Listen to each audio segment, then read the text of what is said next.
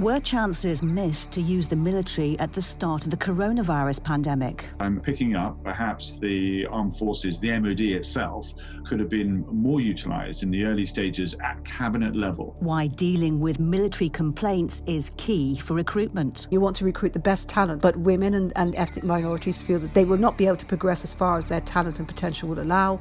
That is going to be a disincentive for people to join. And taking to the skies with the military's COVID Aviation Task Force. Most of my crews are experienced Afghanistan, Iraq, operational pilots from across the piece, and this is very different for them. I'm Kate Chabot, and this is SITREP. The restrictions on daily life imposed in the wake of the coronavirus pandemic have been eased a little in England this week, but hundreds are still dying every day, and the military is still playing a huge role in responding. So it may seem like an odd time to set up an inquiry into the way the forces have been used to assist civilian authorities. But the Commons Defence Select Committee has announced plans for an investigation. The committee's chairman, Tobias Ellwood, spoke to me a little earlier and told me he's concerned opportunities may have been missed to exploit military capabilities at the start of the outbreak. I don't know, but I'm picking up that perhaps the armed forces, the MOD itself, could have been more utilised in the early stages at cabinet level. You know, a lot of them are my colleagues. They are policy specialists. They are not delivery specialists. They work on creating the rules, if you like. The implementation, the delivery of that is actually for the operational capabilities for those on the front line. For example, Matt Hancock should not be going around trying to procure PPE from across the world. This is where the armed forces are very good at coming in. They don't need to be experts themselves, but they ask the difficult questions. So it seems that ventilators are important. Have you got the necessary oxygen supplies for all the ventilators? Are you able to get it all around the country? This affects the elderly. Where do the elderly spend a lot of their time? In care homes. Do we now need to look at that? So these are the great questions. This is the approach that our armed forces are trained to do, from Sandhurst all the way through to Shrivenham. This is their mindset. This is what they do. And I think that's a great asset for any government to have. It's appreciated across the world, the cognitive thinking that our armed forces bring. And I don't believe that they've been utilised to their full. You think they've been shut out? That's a strong word. Let's investigate. That's why we're doing the inquiry and find out. Let's find that out. There was preparation for this kind of eventuality with an exercise several years ago at Cygnus. Do you think the lessons were learnt from that? I don't know the answer to that, but I want to know the answer. It's exactly the important question. If we do have these exercises which are designed as a rehearsal, to check our capabilities, to learn from that, to recognise what we need to do to be prepared in the future, then yes, let's look at that exercise. What involvement did the armed forces play, and did we take the lessons away? So very, very important question to ask. And yet you're launching this inquiry when we're still struggling with this pandemic. Is it not too soon to do so? It's always a good question as to when do you look back at things? Is it worth doing when the whole event is actually over? Like I said, this is an enduring crisis. We won't be out of this until the vaccine is found. That could be over a year away. And there are some initial phases that we need to look at and understand. I want to be able to speak to people whilst these issues are fresh in their mind. You've been talking about a Chilcot-esque kind of inquiry being launched into the way this pandemic has been handled in this country. So making comparisons with the investigation into the Iraq war, do you think the fallout from this is going to be quite stunning? Well, I'm pleased to say that we live in a democracy whereby any government is willing to look back at what happened when a major event such as this takes place. We had one after the Falklands campaign, with Iraq as well, as you mentioned, and the government has conceded that and recognised and absolutely embraced the fact that we do need to look back at all the decision-making that has taken place. Many media commentators are critical about particular decisions that happened 3 or 4 weeks ago. Were we too slow in recognising this pathogen, comparing it with the flu rather than the contagion rate that it actually is? Big questions, but they're not for now. They will be for an inquiry into the future, of which the armed forces, I'm sure, will come under scrutiny as well. This whole experience is going to completely blow out of the water the way we think about defence and the way people think about defence spending with the review imminent. I think that's absolutely right. Biosecurity isn't a word that you hear too often. We're going to hear a lot more of it now. You can see how this has fundamentally disrupted our economy, but also the economies across the world. We're going to go through a very dangerous period. post-COVID-19. World order was not in good nick before this. Let's be frank about this. It was a very fragile state with countries following their own rules, distractions. The United States disengaged, if you like, from the international table. And now we see, I'm afraid, many of the ingredients we saw in the build-up to the Second World War. We see international organizations unable to yield any sense of authority, if you like, in the same way that the League of Nations wasn't able to do. The United Nations is paralyzed because of the veto. The World Health Organization, WTO as well, aren't functioning as they should do. We have countries then becoming more siloed, more introvert, breaking down the global supply chains, and populist governments now being elected to look after themselves.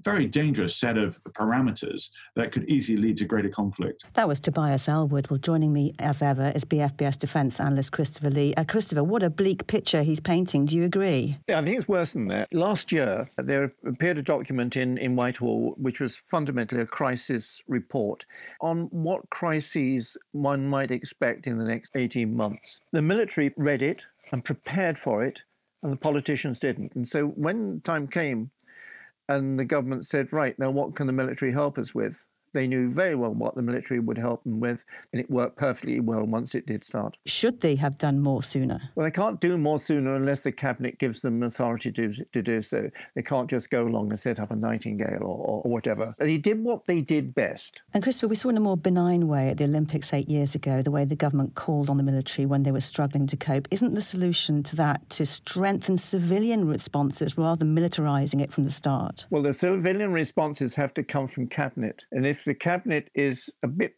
busy getting out of Europe and getting rid of the Prime Minister at the time, their attention is not where it should have been. And that may be one part of the inquiry. Christopher, stay with us.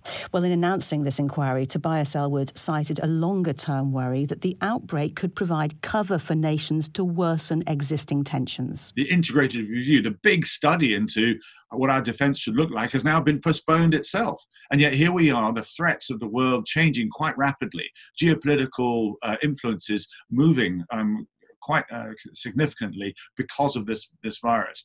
I fear that what we knew was coming over the hill, that a shift in power base from the United States over to China has actually been expedited because of this outbreak. Well, Britain is not alone in those worries. This week, US bomber squadrons flew coordinated missions over the Indo-Pacific and Europe, a deliberate show of strength, according to Michael Evans from The Times. They decided, this is sort of Strategic Command and the US Air Force, decided that they would have a sort of coordinated presence, if you like, in the region, both Indochina and in Europe, of their main strategic bombers, their 3 strategic bombers.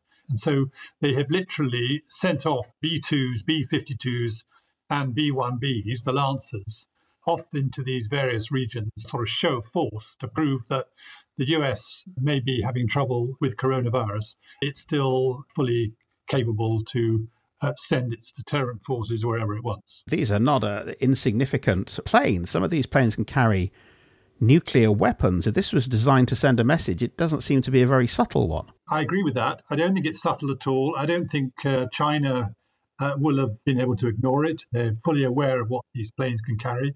They don't go around carrying nuclear weapons on these sort of exercises, clearly, but the Chinese know what they're capable of, and they know that the Americans can launch their bombers from, thousands of miles away back at their base and arrive in their area with air refueling, and then they go back home again. And it's pretty impressive. China, though, has also been asserting itself in its region. I think that's what's worrying the Pentagon in particular at the moment, because China's obviously had problems with coronavirus. That's where it originated from. But they also, I think, see this time in the world where people are, they hope, looking inward rather than outward, in particular the United States, and that this might be a good time to ratchet up their own operations and ambitions in the region, South China Sea, East China Sea. They've been using their fishing vessels and other patrol ships and whatever to coerce, if you like, American allies in the region. This has been,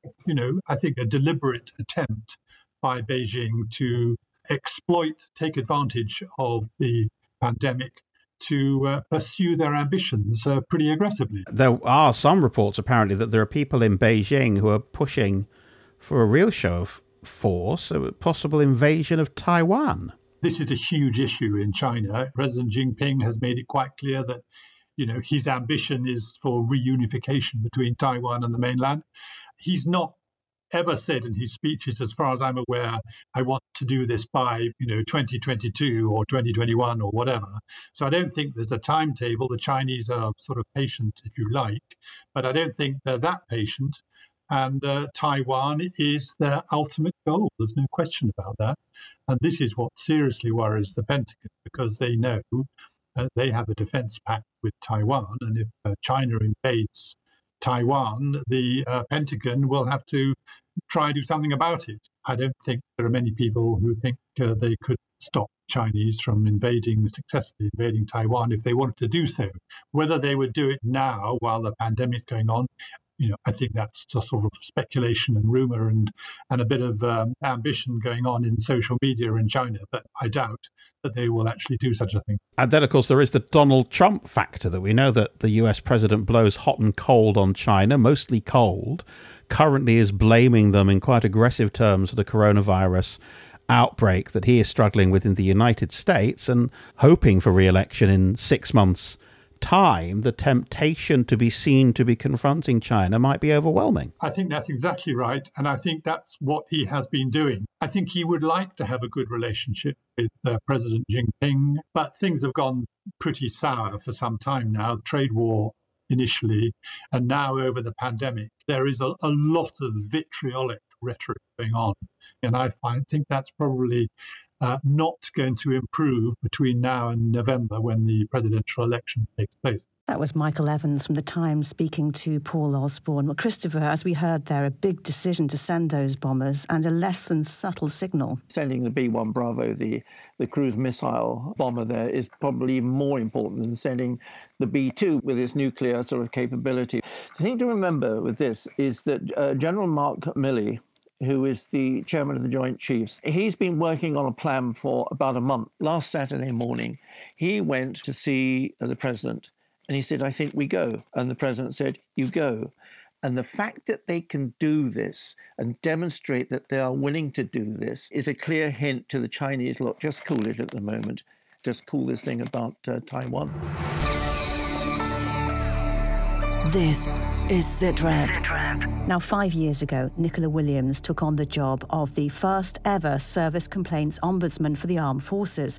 The former barrister who became a judge called her role a huge game changer in confronting bullying, harassment and discrimination in the military. Well, 5 years on, she's published her last annual report before she steps down, saying the complaint system is neither efficient, effective or fair. I spoke to her a little earlier and she told me it's alarming that more than 90% of personnel who feel they have a valid complaint wouldn't make one. That sadly is right. And those figures actually are not our figures. They're actually figures that are coming from the military themselves. Roughly about 93% of people that could legitimately make a service complaint did not want to do that. And that's across the piece. It's not about bullying, harassment or discrimination in particular. It's across the piece, all types of complaints. And the responses that they give for not doing that are usually pretty much the same. My life will be made very difficult if I make a complaint. It will take far too long once I make the complaint, and nothing ultimately will be done about it. I'm very, very disappointed that after all this time, despite what we as an office have said to people about encouraging them to make complaints, that those figures are still so distressingly high.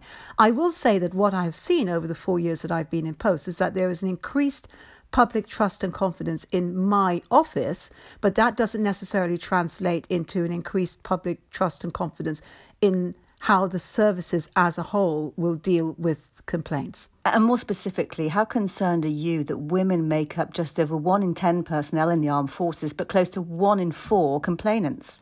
I'm actually very concerned about it because it's disproportionate in terms of female service personnel, and their representation in complaints is disproportionate to their numbers in the services. Women are also more likely than men to complain about bullying specifically. Yes, that's absolutely right. And you can see from the figures in our annual report, there's a disproportionality with female service personnel and also BAME service personnel as well. It's 21% of men that would make those types of complaints, but 39% of women that would make those types of complaints. Last year, you said that the MOD must do more to root out racism. You said it was prevalent within the forces, and those with a minority background are far more likely to make a bullying complaint. Well, in terms of the percentage, it isn't as high, although this is, it's a difference between bad and worse, I guess. But, the percentage of BAME service personnel making a bullying, harassment or discrimination complaint, the disparity isn't as great as it is between female and male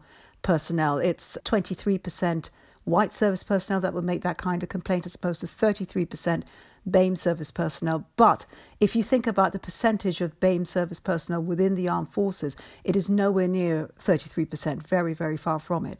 So there's a massive disproportionality between the number of ethnic minority service personnel and the numbers that would make a complaint. When you started in this role, you said the complaint system was not efficient, effective or fair.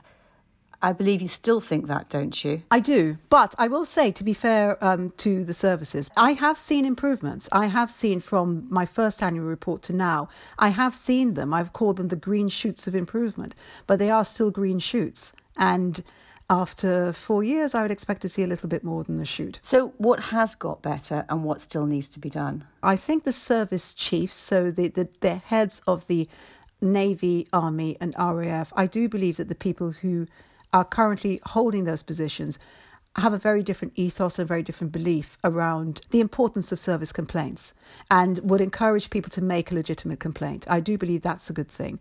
They see the importance of service complaints and they want to see that disproportionality in terms of female and BAME service complaints presence in the system to be levelled out, because, putting it bluntly, if there is a personnel shortfall and you want to recruit the best talent from all parts of the population, but women and ethnic minorities feel that they will not be able to progress as far as their talent and potential would allow, and if something did happen that their complaint would not be dealt with properly, well, that is going to be a disincentive for people to join. In terms of the way that complaints are handled, are you satisfied that that's done efficiently enough? The one thing that does concern me is the length of time it takes to resolve a complaint.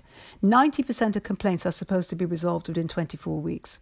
In most civilian walks of life to do with HR-type complaints, they will be resolved within 24 weeks.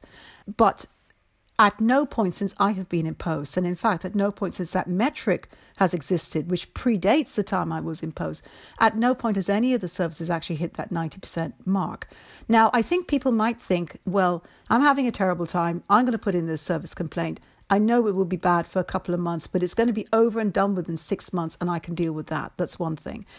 If in fact it's going to take you 3, 4, 5, 6 years, then you might be very, very disinclined to put in a service complaint. What would you say to that 90% or so of people who do have a problem but are not coming forward for all the reasons that they've expressed, that they just think it's a waste of time, that it might take too long to resolve and that they're just not going to get listened to? I would say that in the time that I've been in post, I've seen the trust and confidence of servicemen and women in our office. They might not trust the whole service complaints system, but they trust our office. So I would say that if you trust our office and you think you have a legitimate service complaint to make, you can make it to our office. You don't have to go through your chain of command. Our office was always intended to be an alternative point of contact to start your complaint. It ultimately will have to go back to the service, not your chain of command, for them to look at, and then you can still come back to us. But what I would say to people is put us to the test. We are doing our very best. Our office has only been going since the beginning of 2016. The RAF, which is the youngest of the three services, has been going for 102 years. I only have 10 investigators. So we are really punching above our weight. We're small, we're agile, we're punching above our weight. So I would say, if you don't trust anything else, put us to the test. That was Nicola Williams. Well, when the report was presented to Parliament earlier this week, Defence Minister Johnny Mercer said its recommendations would be considered fully by the MOD and that a formal response would follow once that work is complete. Christopher Lee, you can sense a certain frustration listening to Nicola Williams that she doesn't feel she's been able to make quite as much progress as she'd hoped. The military is a different organisation to the rest of the world almost. Let's say you're a soldier and you've got a problem. You know jolly well that you've got to sort of report that problem and it goes up the line to the colonel eventually. And that's different. That keeps the problem away from everybody else. If there is a problem, it's very difficult to get into the system to fix it. And that's what she's effectively still saying. And she, as a person, when she was important, they were surprised at her appointment, this judge appointment, certainly at senior levels. The one big thing on her side, the present chief of the defence staff, General Carter, when he was CGS, chief of the general staff, said, we've got to listen. We've got to make it easier for people to say, listen, I'm not happy with what's going on. That's the only way we will find out. And therefore, the way of doing this through is the Ombudsman's office. But if you've only got 10 investigators, and eventually you've got to pass it back through the military system, it's a hard job. Let's see how she gets on. She's got till the end of December, hasn't she, till she leaves, so we'll see how she gets on. Let's go back to the pandemic now, and while restrictions on training are being eased, the lockdowns presented challenges across the forces. In Northern Ireland, 2 Royal Irish have had to come up with creative solutions to keep reserve units active and engaged. Their commanding officer, Lieutenant Colonel Simon Baxter, spoke to our reporter, Fiona Cameron. Our training has changed. We're having to virtually train from home, which is difficult, but it's allowed us to do a bit of a pause on direction and guidance and to have a bit of a rethink. One of the other highlights you had in your calendar for this year, of course, was Australia. What's happening with that? Absolutely. I would have been in Australia right now visiting our 35 soldiers. Yeah, extremely disappointing that we couldn't get out there, which would have been a fantastic platoon level exercise. Next year, we were looking at Exercise Northern Strike, which is 150 soldiers out to America to conduct training with the Michigan Guard. So we've still got things in the pot and we've still got things on the horizon. However, the training for this year has had to change. Your one big thing has always been retention, keeping the soldiers interested, looking after their welfare. How have you managed to do that through all of this? Retention to me is absolutely key. And by putting in place remote virtual training packages, which are really, really innovative, that's one angle of trying to retain our soldiers. Also, it's trying to forecast ahead for our annual deployment exercise and what that looks like and how we can then sort of reset the battalion to ensure that we've got good constructive training to ensure that we keep those people cohesed and feeling part of the bigger picture and part of the team. Simon, do you have a message for the troops, or your own troops who are deployed, and obviously just in general who have been on the front line of this fight against COVID-19? I've said this before, but I'm immensely proud to be standing here as the commanding officer of the 2nd Battalion, the Royal Irish Regiment. The team that I've got around me is absolutely fantastic. They are very, very loyal, very supportive. And at the foremost thinking for everybody here is about our young soldiers and how we can best support them. Because during this time, we need to think about their mental well-being, how we can reach out to them and how we can communicate with them. But everybody in 2 Royal Irish, this is a big team and we are all working together very, very hard with whatever the task is that present it to us right now, and they are doing an absolutely fantastic job. That was the commanding officer of 2 Royal Irish, Lieutenant Colonel Simon Baxter, talking to Fiona Cameron. Well, in Germany, there's been some relaxation of the restrictions, but life is still very different. Here's Rosie DaCosta. British Army Germany's had 92 people in self-isolation so far, although none have tested positive with COVID-19. Most people are working from home and have been since lockdown was introduced in March. The German government has started to relax restrictions. Most shops reopened last week and the rest opened on Monday. North Rhine-Westphalia, where BAG is based, has also allowed restaurants to reopen this week, so it seems busier on the roads, and I've definitely seen more people walking and cycling when I've been travelling to and from work. We have to wear face masks to go shopping and on public transport. It doesn't seem as strange to see people wearing masks as it did last week, though. On Monday, restrictions on socialising relaxed slightly. A household is now allowed to spend time with people from one other household, but we have to choose carefully because it has to be the same household you mix with until things are relaxed further. Although we haven't been able to see anyone for the last 2 months, there's been a real sense of community. People dropping groceries off on people's doorsteps if necessary, lots of rainbows in the windows around the residential patches, and plenty of virtual meetups going on. That was Rosie DaCosta in Germany. Well, part of the military's response to the pandemic is a dedicated aviation task force providing round-the-clock helicopter support to the NHS. Already they've flown 5 potentially life-saving missions, evacuating critically ill patients from remote locations. The task force is run from RAF Benson in Oxfordshire. From there, Simon Newton sent this report. So in this situation, the patient was critically ill, but we didn't know whether he had coronavirus or not, so we erred on the side of caution. Squadron leader Johnny Longland has tours of Afghanistan and Africa under his belt, but this was something different.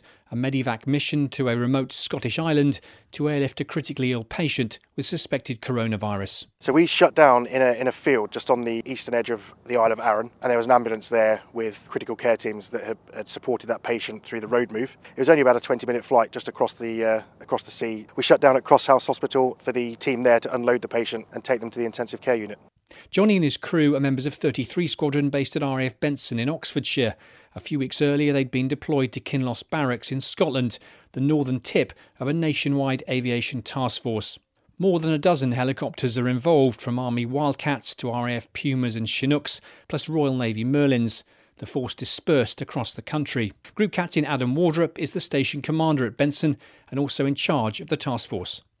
You're right, most of my crews are experienced Afghanistan, Iraq, operational pilots from across the piece, and this is very different for them. Taking essentially a military equipment designed for the battlefield and personnel that are used to being on the battlefield into a civilian operation like this, where we're dealing with civilian passengers and critically ill civilian patients, NHS clinicians, is a very different task. Coincidentally, Johnny and his crew had been in the Western Isles just a few days before their emergency mission, training local medics and Coast Guard staff how to operate from a helicopter. Also on board that night was Flight Sergeant Stephen Cassidy, the Puma's rear crewman. The guys that were at the Isle of Arran who were dealing with this casualty were also the guys that we'd spoken to previously about how they could use us and what we could do for them. They told us what the casualty needed. He was a critical patient who just needed to be moved to Kilmarnock Hospital. So we had a conversation about how to load him, what they require in flight, what the priorities were, whether that was time or stability. Loaded the passenger and off we went. The military aircrew wear PPE throughout the flight, and each helicopter is fully sanitised once it returns to base. We kind of hand over the aircraft to our engineer specialists who have their own standard operating procedure for disinfecting the entire aircraft cabin. That's everything from the floors through the high-touch areas, even into the soundproofing in the ceilings and walls. So they really do a good job of making sure the aircraft is fully clean before it goes off on the next mission. One of the task force helicopters carried out a similar mission to Jersey a few days earlier. Chinooks have also been used to transport NHS staff to Nightingale hospitals in Bristol, Harrogate and Sunderland. While the task force is headquartered at Benson, its coverage extends to every corner of the country. Group Captain Wardrop. They've adapted really well. I mean, as the commander of the force, I'm incredibly honoured. Not only have they got a purpose, they're very much doing their bit for the country. And whilst they're used to operating in places like Afghanistan and Iraq, what they're seeing here is a real benefit to their families, their friends. For Johnny and Stephen and all the RAF, Army and Royal Navy personnel involved in the aviation task force, this is something out of the ordinary, putting skills and aircraft designed for the battlefield into a very different conflict, supporting the NHS and the nation wherever they're needed. That was Simon Newton with that report. Before we go, Christopher, Boris Johnson got into some difficulty this week over his televised coronavirus address. Some complained too vague, too opaque, and we've heard again and again in the last few weeks that the thing the military has brought to this crisis is a sense of clarity, cutting through all the waffle. Should the Prime Minister have perhaps taken a little military advice about his speech, or do you think more nuanced speech at this time is what's necessary as we move towards a gradual unlocking of society? Well, there's good history on this, you know. Anybody listening to Nelson's speech in 1805 would have been inspired. Mind you, he got killed within the hour. But, you know, Lloyd George, Churchill, Thatcher, Blair, they wouldn't have taken any advice and didn't take any advice from the military. I saw a recording of General Alan Brooke on a platform, and he was asked to speak in response to something that a minister had said. And Alan Brooke got up and he stuck his thumbs in his waistcoat pockets and he said, "Cock up, cock up." Now, Alan Brooke had a very short way with words, and he didn't use too many. And I think it doesn't matter if you're a Prime Minister or whoever you are, including me, I suppose, who really ought to take that sort of advice. Cock up. Do you know what? We certainly wouldn't have heard Boris saying that in his speech. Well, it probably would, but it would be in Greek. Thank you, Christopher, and thanks to all of our guests. Don't forget, you can get in touch with us on Twitter. We're at BFBS SitRep and at bfbs.com/sitrep. You can listen back to past episodes and subscribe to the podcast. I'm Kate Chabot. Thanks for listening. Bye-bye.